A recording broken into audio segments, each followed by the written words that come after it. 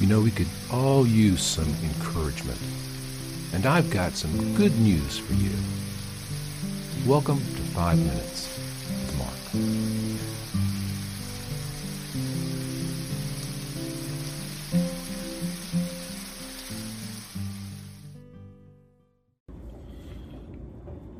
Greeting, friends. Welcome back to 5 Minutes with Mark. Glad you're here with me. We're going to pick up our story of the demonic from Gadarene here in the Gospel of Mark, chapter 5, starting at verse 14. Remember, last time, Jesus has cast the legion of demons into a herd of pigs who have run themselves off a cliff and killed themselves. It's in the Bible. So, those who fed the swine fled, and they told it in the city and in the country, and they went out to see what it was that had happened.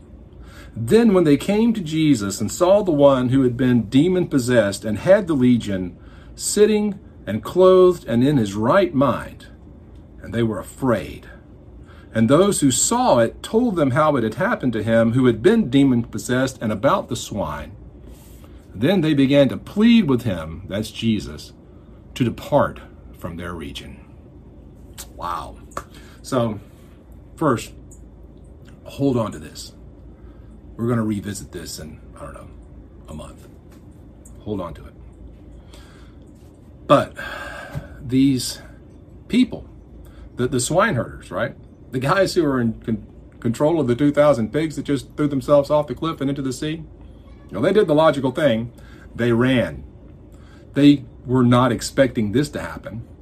And they go and says into the city and the country, man, they just took off and started telling everybody, you're never going to believe what just happened. And apparently the people in town and the people around the countryside didn't, because everybody starts heading over to the area to see what's going on. And what do they find when they get there? It's a fascinating visual too. They find Crazy Joe, or Crazy John, or whatever we called him, who's been living in the tombs, cutting himself, screaming like an animal, untamable, unchainable, sitting in his right mind, clothed. That's good. Talking with Jesus, and there's about 2,000 dead pigs floating in the Sea of Galilee. So, what do you do with that? How do you process that? Because that could not possibly be what anybody was expecting to see when they got out there toward the graveyard. And yet there it is. The man who was possessed by a legion of demons that they could not tame, that they had basically pushed out of pleasant, polite society, who they tolerated as long as he stayed up in the tombs. Well, there he is, perfectly normal. It's a miracle. And yet I can't help but think they weren't looking too much at Crazy John. They're looking at the 2,000 pigs floating in the Sea of Galilee. They've been visited by the Son of God. An incredible thing has happened. A man who was possessed, who was controlled by demons to the point where he lived in the tombs, cutting himself, screaming day and night, is in his right mind. And nobody cares. All they can see is 2,000 pigs floating in the Sea of Galilee. And I think that's a sad commentary, not just on the people of the Decapolis, the people of this region.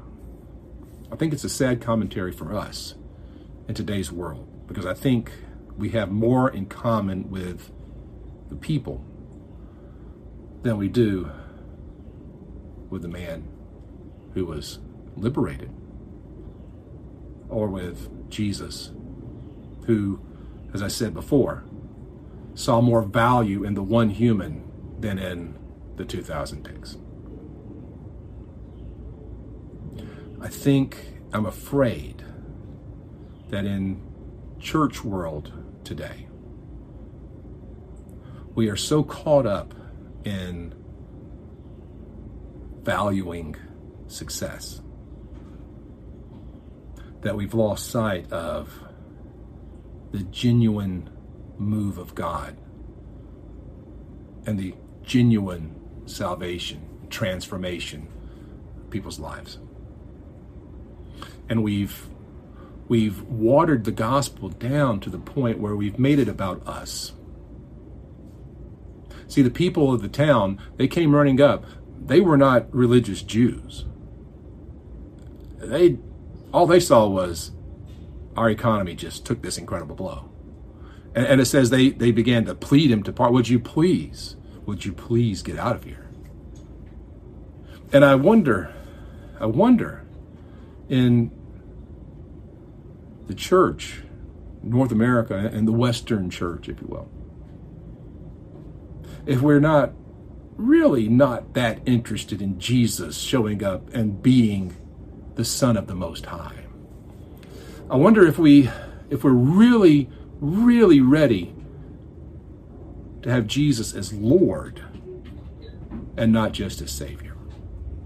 Because we're all happy with Jesus the Savior, but we're not very happy with Jesus the Lord, who demands sacrifice, who demands that we give more than we take, who demands that we love the way he loves, which is, again, to see the value in the individual and love them more than the things of this world. I wonder. This is an important story, and this is an important idea, because it gives us this glimpse into the value system of God, the value system of the kingdom. In the kingdom, the individual matters.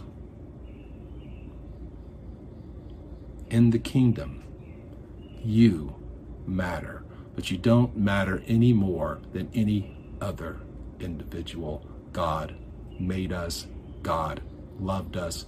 Jesus Christ has gone to extraordinary lengths to provide us with redemption and transformation.